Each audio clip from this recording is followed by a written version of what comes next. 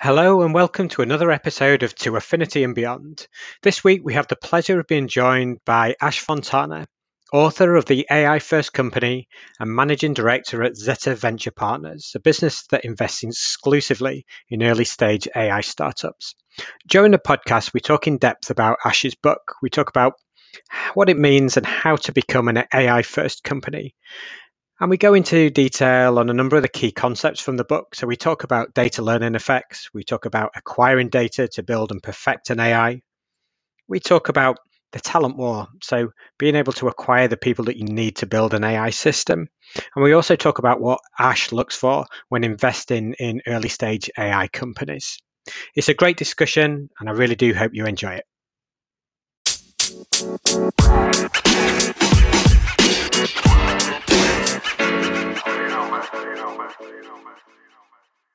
So, Ash, welcome to the podcast. Thank you for having me. First of all, I must say congratulations on the book, The AI First Company. It's a fantastic book, fantastic read actually.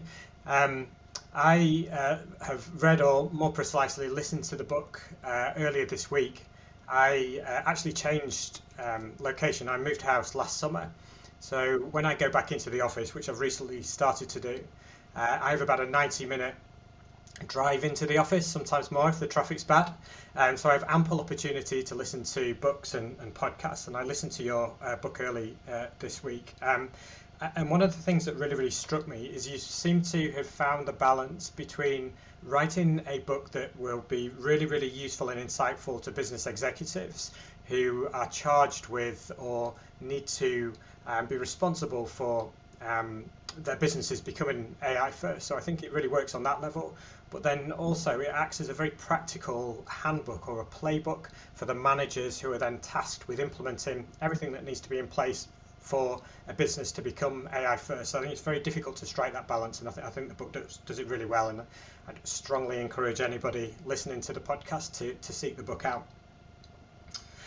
We're going to explore some of the themes that run through the book, but before we do that, I think for context, what would be really interesting to know, particularly given that you seem to have an extremely high level of technical knowledge around AI and data and some of the component parts of building an AI first company.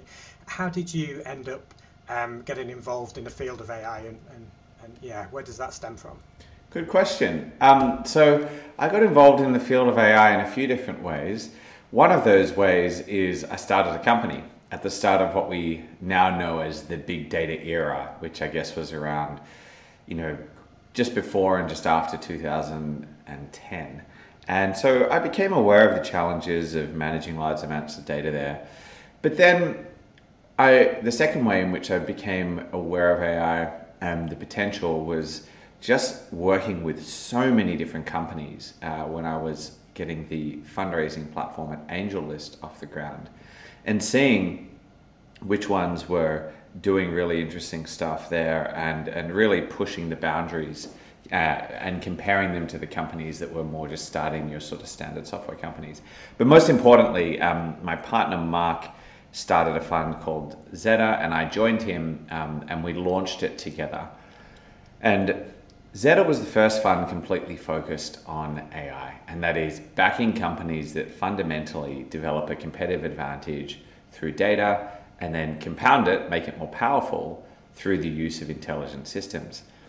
And by starting that fund at what was really the start of this generation of AI companies, which was around 2013, there was a big resurgence in research, there was a lot more data going across the internet, and there was a lot of computing power available that wasn't previously available.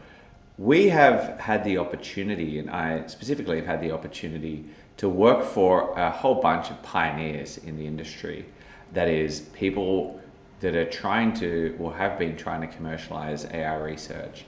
They've done a phenomenal job of this. And working alongside them, working for them, has allowed me to learn about the specific challenges of bringing AI to market, into the real world. And so that's where the bulk of my experience has been gathered, collected. And it was the case about 2 years ago that I realized, look, there's so much I'm learning in the boardroom, so to speak, and by working for these founders of these breakthrough AI first companies every day, that I should probably consolidate it and share it, because on the one hand, I saw them making so much progress and us making so much progress with these earlier stage AI first companies, but also large corporates really falling behind. And so I thought, well, I can bridge a knowledge gap here by writing a book. And then the second thing was that I actually finally coalesced onto one big idea and concept that explains the type of competitive advantage in a way that others haven't been able to explain it before, and that is a data learning effect. And I guess just to kick us off, as we work through the main themes of the book, what do you class as an AI first company? So, sort of annoyingly, an AI first company is a company that puts AI first. But what does that mean? It means putting AI first in every conversation you have. So the high level strategy conversations, of course, which is what competitive advantage do we fundamentally have as a company? Are we deriving a competitive advantage because of our patents and how much longer have we got there, or because of our brand or whatnot?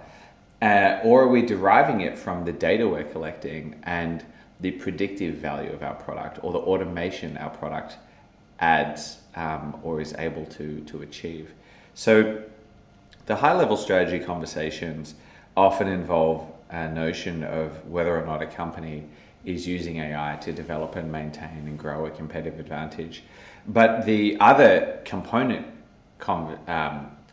of a business and the conversations around those strategies, the strategies of those components are also important. And that is pricing, policy, people, products.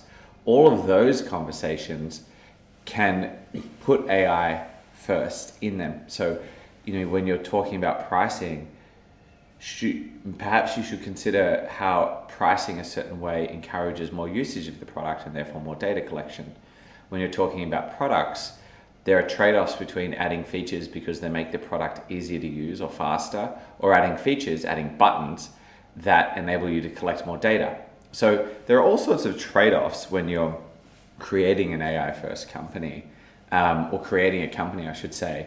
And some of those trade-offs allow you to create an AI first company, and some of them do not. That's what an AI first company does. It repeatedly makes the trade-offs that are required to put AI, data collection and building models on that data first, so that you develop a strong competitive advantage. Okay, so there's a definite mindset shift required for the companies to become AI first. And why do you think it's going to become so important over the next decade or so? I think it's going to become, or it already is really important, and become even more important, frankly, because it's possible and it's useful. So on the possible side, at this point in time, there is so much data, there are very powerful computers, and there's very good research around various methods to allow computers to learn over information. And so it's possible to do things like make really reliable predictions or automate things to a significant degree. And those are very useful things. And so companies all around the world, because this is possible, are using AI. And so it's the case that if you're not using it, then one of your competitors might. So that's the first reason why I think it's important for companies to really think about being AI first, because if you don't, your competitors will be. The second reason is, and this is sort of more of a top-down thing, if you look at the most valuable companies in the world, indeed the only trillion-dollar companies, they have been AI first for a very long time now. In the case of Google, since the beginning. In the case of Amazon, for 20 years, probably 15 years at this point. And in the case of Microsoft, sort of always, but sort of only recently, in that they've been developing fundamental technologies for a very long time around AI, but only really sort of embedding it in their actual products and how they make money recently. So, it's the case that the most valuable companies are built this way, and you can see that they enjoy a very, very long lasting competitive advantage. And so that's the second reason why it's important to be AI first. The third reason is even more existential than a more contemporary consideration of who your competition is or what currently is enjoyed as a particularly long-lasting competitive advantage. And that is, look, at the end of the day, we live in a dynamic environment, we compete in a dynamic environment, and AI helps you be smarter. And what's being smarter? It's learning quicker. And learning quicker is an existential need in a dynamic environment. If things are changing all the time, but you're not learning how they're changing, then you're going to fall behind. And look, to really sort of take this from the abstract to the real, over the last year, we've seen a lot of things change in very unpredictable ways. Various things have not been available. Various parts of the supply chain have completely failed. Various parts of the economy have been completely ruined. And various biological systems have behaved in a way that's been unpredictable as well. And we have used, but could have used better, depending on who we were and what industry we're in, AI over the last year to adapt more quickly to that situation. But the point is, we're always going to be in this dynamic, unpredictable environment. And so the imperative to learn really quickly is really an existential one. Yeah, okay. And you mentioned the trillion-dollar companies, so the likes of Google, I guess. Could you point to any other companies that you would class as exemplars of being an AI-first business? Yeah, so I'd bucket them into three categories. The first category are the big tech companies that have been AI first for a very long time. So Google, Amazon, Microsoft, etc., but also Salesforce, has for a very long time put AI at the top of its agenda, whether it's in the acquisitions it's made or the product features that it's built or the way it's constructed its ecosystem so that it collects more data itself. So a lot of big tech companies are AI first, and so that's the first bucket. The second are the newer companies that are pretty big, but only recently IPO'd, and they're companies like Palantir, UiPath, etc. Now, there's companies that are sort of on the brink of that, like Databricks, Snowflake. You can put these companies in this second bucket. Now, what I would say is they are not AI first in that their products are not products that organically collect data and compound the value of that data through some intelligent system and then offer up the product of that system, a prediction or something, just like Google offers up a prediction about what search result's going to be best for you or what place that you've just searched for in Maps is the one you're actually looking for. These companies in this second bucket don't do that. They build tools to let other people build AIs. So Palantir builds tools to help governments build AI systems. UiPath builds tools to help you figure out how to automate your own processes yourself, They don't do it for you. They build a tool to help you do it. And Snowflake builds tools to help you move data around really quickly and run models really efficiently. But you've got to build the models. So that's this second bucket of companies. They're newer, they're big, they're really significant. Their tools are very powerful, but they're not applying AI to their own products. They're enabling you to apply AI to your products. The third bucket of companies are more of the startups. And so they sort of fall in two buckets. One bucket is sort of like the second category, like the Snowflakes and whatever else, in that they're building tools and infrastructure. So there are lots of great startups out there doing things like that, like Weights and Biases and Domino Data Lab, a company we invested in, and many, many more. Lilt is a company that does language translation that we invested in as well. And lots of companies we haven't, like DBT and whatnot. So there are lots of really promising startups out there that are building products that, again, help you build your own AI, but also startups that are applying AI in their own products to specific verticals. So Tractable's a company we invested in based in the UK that helps insurance companies process property and casualty claims really quickly, car insurance claims specifically and mostly. There's lots of examples in the medical space. So yeah, again, to summarize, the first bucket are big tech companies that use AI in their own products. The second bucket are big, but not so gigantic trillion-dollar companies that build products to let you build your own AIs in put that in your own products. And the third are startups, which sort of fall into both horizontal and vertical. One of the core components of the book that you talk about early on are data learning effects, or DLEs. So could you just talk us through what a DLE is and why that's important to an AI first company?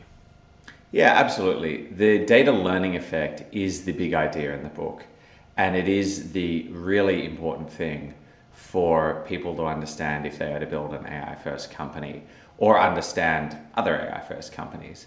Now, I will flag up front that the book itself has a lot of illustrations and equations and examples that explain what a DLE is. And it's the case that, I think it would really help if people read that. If I didn't think that, I would have just written a blog post or done a podcast on it. But it's an involved concept, it's an important concept, and I highly recommend to those that actually want to understand this to open up the chapter in the book that explains it. However, that said, I'll do my best. So a DLE is the automatic compounding of information. So those three words, automatic compounding information. Let's work backwards. So a DLE has three components. One, a critical mass of data. So that's a scale effect. Two, the capabilities to process data into information. So that's an internal capability that's a competitive advantage. And three, a self-learning system that can take that information, generate something, a prediction, for example, see how that plays out, and then take the learning from that and repeat over again and improve. And so you've got three types of competitive advantage here that people may be familiar with: a scale effect, capabilities, and a network effect, in this case a data network effect, which is another concept I go into in the book, that are all combining together to create this one really powerful new type of competitive advantage, which is a data learning effect. And just really quickly on each of those components, I'll add a little bit more. So critical mass of data, one. Sometimes it's a lot, sometimes it's a little, depending on the problem you're trying to solve. If you're trying to understand speech, you'll need a lot of data. If you're trying to predict the availability of something on a shelf, and it's like in a sandwich shop that has a very small amount of stock on a given day and very predictable demand patterns, it's always between 12 and 2 p.m., you won't need much data. So critical mass of data, the scale, is different depending on what you're trying to predict. Secondly, but there's always some number that you need to have some highly accurate prediction. Secondly, the capability to process data into information. Zeros and ones are data, but they're not information. Adding context to data, organizing it, labeling it, putting it next to other data, allows you to then consider the thing you're trying to predict. So it turns data into information that you can use to learn. Now, we could stop at step 2 as human beings and go, all right, we've got a critical mass of data, we've used our capabilities to turn it into information, and so let's just look at this table now and see if we can make a prediction. We could do that, but we're generally not very good at that, especially when we're looking at a lot of information, or we have to make the prediction in a very reliable or consistent way. And so that's where the third part of the DLE comes in, which is the self-learning system. And that is, for example, a machine learning model or a reinforcement learn model that takes all of that information, tries to spot patterns, makes a prediction, puts that prediction into the real world, sees if it plays out over time, and then goes, all right, that was correct or incorrect. Let's rejig the model and make a different prediction. And then hopefully next time it's better. And if it's not, it rejigs it a different way, and so on and so forth. And that has in it what I call a data network effect, which I won't go into now. But so that's what a DLE is, the automatic compounding of information. It's a new type of competitive advantage. It combines existing types of competitive advantage, scale effects, learning effects, and network effects. But it's in totality more powerful than any form of competitive advantage we've ever seen. All right, so when we talk about data, so data's obviously the lifeblood of an AI system, and accessing data is possibly more difficult than it once was with for various reasons, particularly around kind of consumer privacy and whatnot in certain geographic markets. So how should businesses approach the task of acquiring data to be able to build and then perfect their AI system? So look, every company's different. Every model needs different data, has different data requirements. And quite surprisingly to me, half of the book ended up being about all the weird and wonderful ways to collect data. And so there's a whole big section of the book that has actually 30 different subsections around, well, you can collect data from your customers, or you could create a consumer app, or you can get data from public sources, or you can even create like a sensor network, or put cryptocurrency as an incentive for people to contribute data. There are data coalitions. So I go through all of these weird and wonderful ways to get data in the book because one, it's so crucial, and two, it's always just good to have more ideas around that. And so I really encourage people to just sort of go through that, if only to just sort of provoke an idea. So that's that. Now, to get to the nub of the question, the best place to start is where you already are, which is, well, what data are we just incidentally collecting every day that no one else is collecting? Do we have people walking around with clipboards in real life situations on real construction sites or production lines collecting data?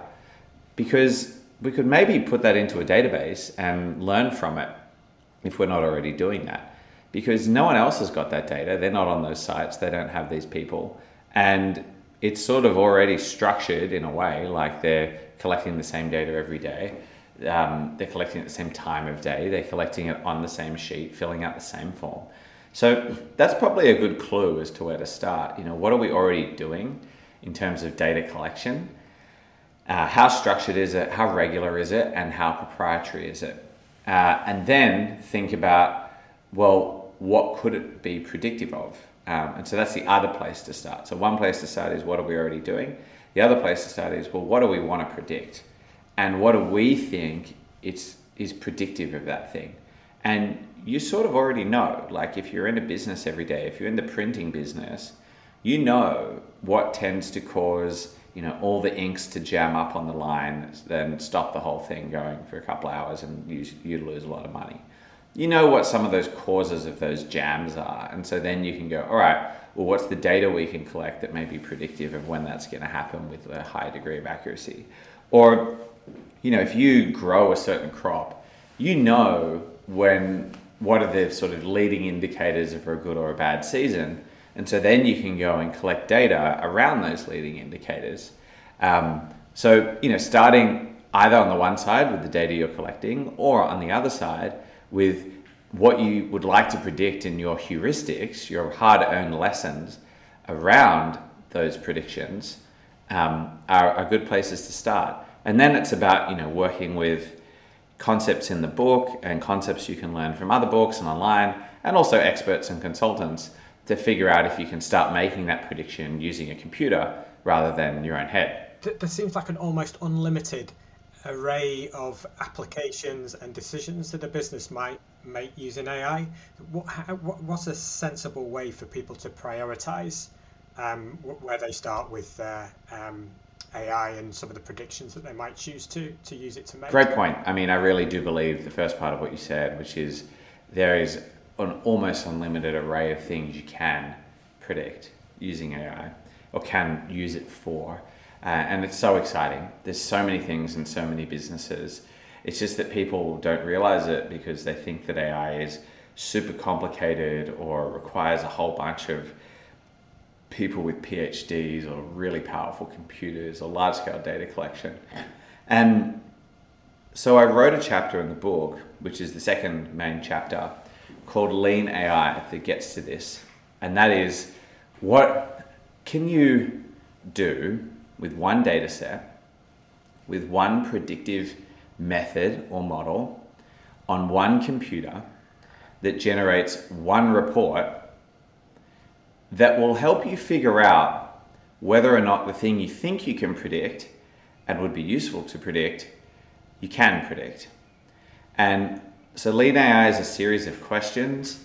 It's a series of do's and don'ts and tips and tricks, checklists that are just sitting there in the book that help you figure out, all right, how can we just run a really small experiment? What is that experiment? And how do I actually do it? And then with the output I've got, what do I do next? Because that's the really important question. So, okay, we were able to make a prediction, but it was only this accurate. Well, should I buy more data and use the same models? Or should I pay a consultant to come up with a different model? Or should I pay for more computing time, so to speak, to run the model a few more times to see if it learns with a few extra steps, with a few extra sort of turns of the crank, so to speak. And so there's three rough areas you can spend the next couple of $1,000s. You can spend the first, $1,000 running one experiment, and then the next couple of $1,000s either buying more data, hiring a consultant, or on more computing time. And then the next, and so on and so forth, depending on how much you have to invest and how much time you have and what your accuracy requirements are. Maybe you just get to a good degree of accuracy on the first experiment, so you just move to a completely new one. Or maybe you run that experiment again with more data, different models, or more time, computing time, that is. And over time, it will be the case that the combination of all of these experiments, or the ensemble of them, will lead to like a bona fide self-learning, artificially intelligent system. But it's just about getting started, and that's what Lean AI helps you do. So we know in our business from personal experience that recruiting talented people, talented technical people, particularly around data science and machine learning, is pretty tough. There's certainly some form of talent war going on, and there's the big companies that will suck up the talent, not just the Googles and Microsofts and Facebooks of the world that we all think about, but there's a lot of other large companies out there. So how can companies go about securing talent to be able to work on these type of projects? I think there are a couple of things that are important when thinking about attracting the right talent. One is having a good amount of data around the potential solution to an interesting problem. If you have data on kidney failure patients, or if you have data on various environmental problems like wildfires and where they occur and how, a lot of people are going to be attracted, a lot of very smart people that know how to work with artificial intelligence are going to be attracted to working with you because they want to solve those problems for humanity, and you have one of the only data sets that will help them apply their skills to solving that problem. So that's one thing, is think about sort of marketing the unique data set that you have. Two is show an appreciation for the roles. And, there's a whole chapter in the book about all the new roles that exist in an AI first company. And if you show an appreciation that, a machine learning engineer is very different to a software engineer, a data infrastructure engineer is very different to an infrastructure engineer, a data product manager is very different to a product manager. Show an appreciation for all of these things, these nuances. People are more likely to want to work with you because they know they will be appreciated and managed correctly. The third thing is about management of these roles in the correct way. And so again, in the book, I go through how these roles are all different. So for example, it is different as between a data scientist and a software engineer in terms of what tools they need, the output that they produce, their work product, and their mode of interacting with the rest of the business. And so I have sort of a table there which is like software engineer, data scientist, machine learning engineer, and then has what's their output, how do they like to be managed, what are their resource requirements, what tools do they need, etc., etc. And so, making sure you appreciate how to manage them is important. And then giving people an opportunity to, one, be both centralized with other talented people in this area so that they can compare methods and share computing resources and whatnot and data, but also decentralized enough that they're on the edge, so to speak, as in they're out there in the real world learning about the specific problem you're trying to solve from the people in your business that know a lot about that problem, whether they be doctors or plant managers or whatnot, so that they can very quickly get to a point where they can come up with a really valuable solution. So to summarize, firstly, marketing the value of your data. Secondly, showing an appreciation of the differing roles in an AI first company. Thirdly, showing how these roles need to be managed differently. And fourthly, having an appropriate degree of centralization and decentralization, so people are both around people that they can learn from with respect to their existing skills in data science and machine learning, but also around people they can learn from with respect to the domain you're in. They're all important things, and I've got two chapters in the book about this. For larger companies in particular, what are some of the ways that they may struggle to become AI first, and how can they go about overcoming some of the challenges that they might have, kind of turning the ship around to becoming an AI first business? You don't have to be AI first from day one to be an AI first company. Any company can turn around and be AI first tomorrow. Not just startups, big companies can do this. And that's, again, one of the reasons I wrote the books, because I truly believe that and believe in the potential for big companies to do that. So that's the first thing to say. Now, how do you do it? And what are some of the challenges? I think developing a culture of experimentation, so allowing for lean AI to happen in companies, is really important. Just get started with something, with some small experiment. One person, $1,000. Like, that's all it takes. And developing a culture where people are encouraged to run those experiments, I think, is really important. The second thing is making sure you don't get stuck in just having the perfect database. There is no perfect database. Your database is the representation of your reality.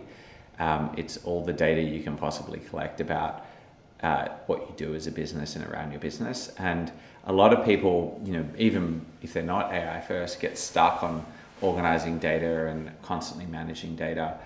And especially if they're sort of embarking on their first AI project, they get stuck on that too. But look, the reality is there are so many good options out there that can clean and organize and store and allow you to access data really quickly and cheaply that didn't exist before. So it doesn't have to be that way anymore.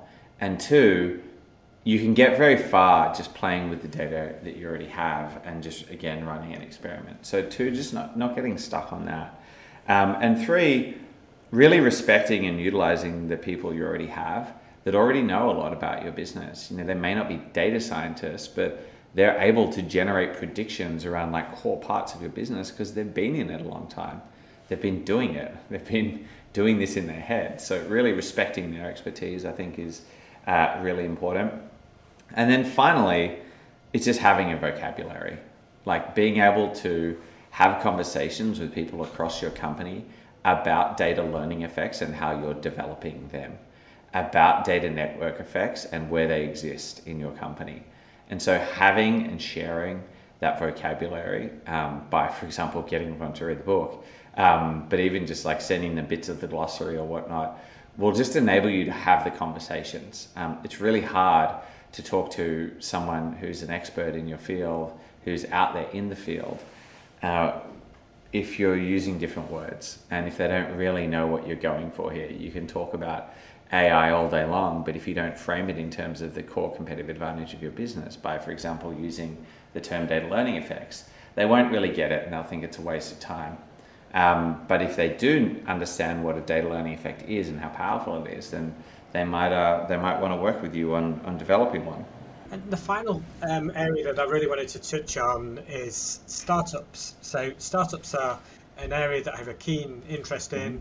I work for a business, run a business called Hyper. We use AI and data science, and we help retailers and consumer brands to improve decision making, particularly around the product range they offer to their customers, how they price it, and how they market it to customers in personalized ways.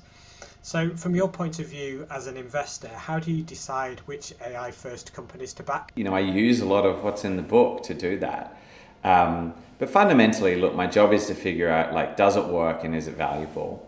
And the does it work question in the context of an AI first company really involves digging into the experiments that the companies run. What data did you use? What models did you use? What accuracy did you get to? And what accuracy do you need to get to? What's the prediction usability threshold, the put, as I call it? So, for example, in medicine, the put is very high. For a doctor to use a prediction about whether or not a patient will have a certain condition, like either an acute or a chronic condition, is really, really high, especially in the acute cases. And so you have to have a very, very accurate model. And if you're only at 60% accuracy, it's going to be really hard for me to come up with all the ways in which you can get to 99 or 100% accuracy. But if you're in a different industry, for example, the printing press example I gave before, you might only have to be able to predict failures 80% of the time and you're already at 70. So then I can ask, all right, well, you use this data set, but if you had a different data set, it might improve the accuracy. Or you use this model, but if you use this model, it might get better. Or maybe a few more epochs, a few more runs of the model, as I said before, will help. So anyway, it requires a fundamental understanding of the underlying technology and running through the experiments. So that's sort of how I figure out how it works. It also requires knowing what's being measured and what it means. And so in the latter part of the book, I go through all of those metrics that we use to try to understand if these systems are working well. There's a whole chapter on measuring the loops, so to speak, measuring the degree of competitive advantage and whether the system's working. So that's the first thing, how it works.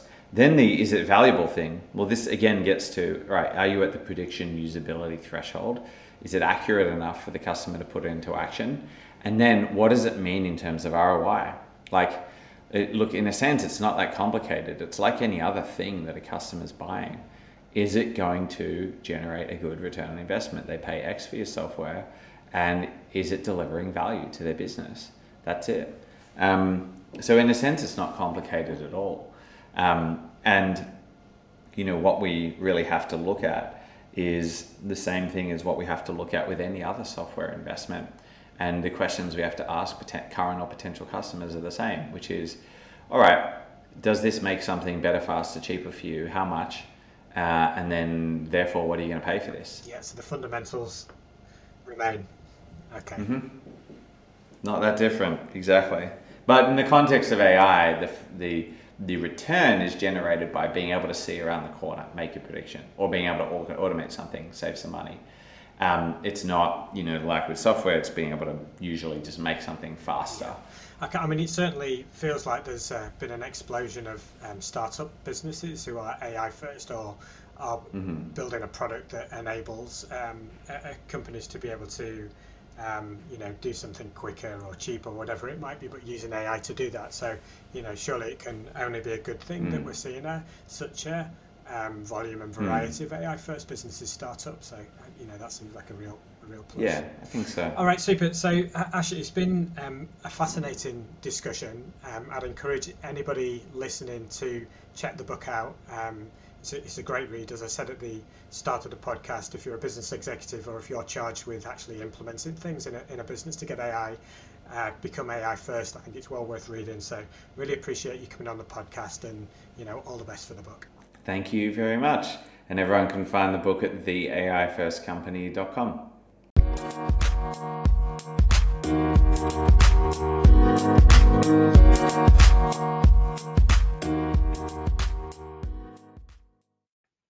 My thanks to Ash Fontana for joining us on the podcast this week and sharing what he thinks it takes to become an AI first company. I think he's shared some really valuable advice, which is highly relevant to both startups and established businesses. If you want to learn more, check out his book, which you can find via the website, theaifirstcompany.com.